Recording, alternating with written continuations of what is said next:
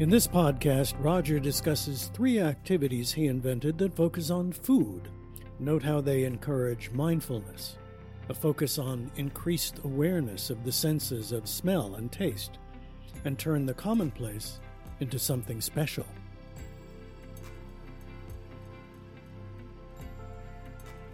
Whenever I'm asked, where did taste aerobics come from? I think back to an event I planned years ago called Melon Mania. It was before I knew anything about how the brain worked and how it failed. But what I did was to try to figure out how to get as many different types of melon, not just watermelon or cantaloupe, but every type of melon that was available in the spring of that year. So I bought one of each of the familiar ones, but then I found Crenshaw and pink honeydew and green honeydew and various melons, and then quickly put together a poster that announced that the next day we would have Melon Mania to taste unusual melons, and listed all the melons. And when I saw that the attendance was double what I had expected, I knew I was onto something with people tasting something they had never tasted before. And what I also saw was socializing, the discussions between people that had tried one of those and had never heard of this one or that one.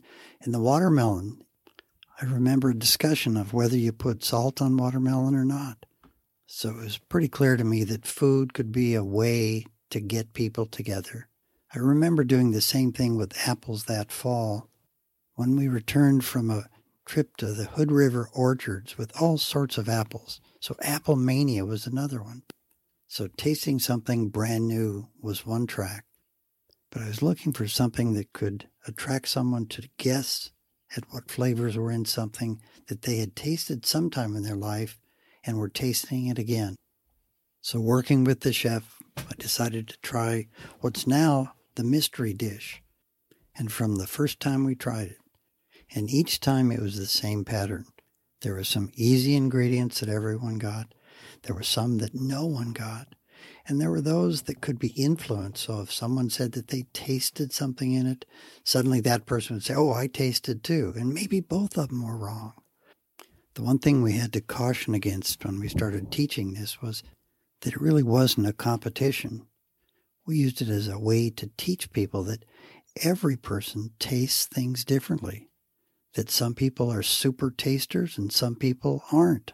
And then there's complications about taking medicine, or if someone has seasonal allergies or they have a cold. So we simply used it as a way to talk about the olfactory and the gustatory system and raise their awareness that that old myth, you lose your sense of taste as you get older, is just that, it's a myth.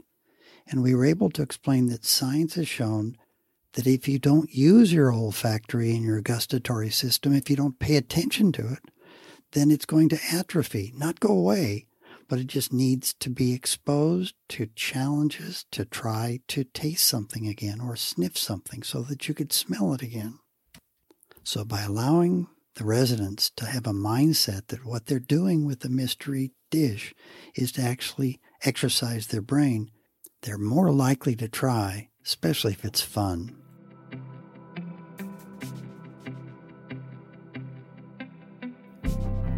One of the first events that I ever designed had to do with food.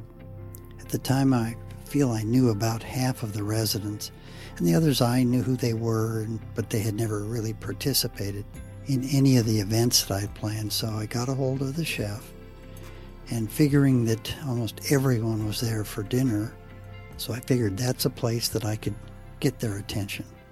So I talked to the chef, asked her what kind of pies they usually make, and then also asked her what kind of pies does she love to make, even if they're not on the regular menu. We then started down a list of pies that she loved to make that weren't on the menu, got permission to pad her budget from the activity budget, and make the dessert an activity. We were going to have pie tasting. And by listing how many pies were going to be served, we were able to entice people to have a little bit of this and a small piece of that and maybe a big piece of that. We had a packed house and they all stayed. They didn't run away like some of them often did.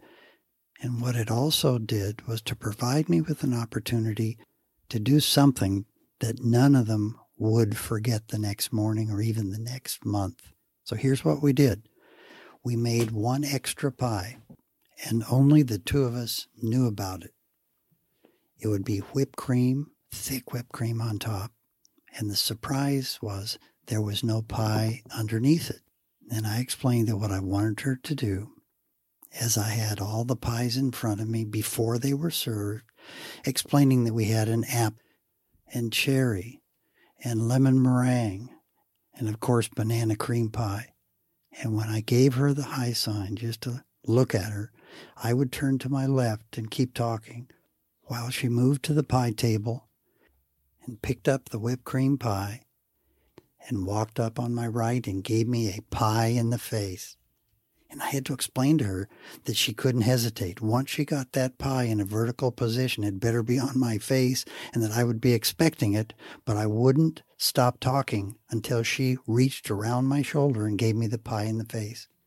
That one event, with that one surprise, sealed up my position as somebody who they didn't want to miss what this guy would be doing at the next event.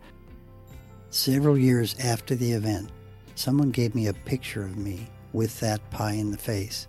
And that's available on our website, and we use it every year in our Cognitive Activity Design course at the college.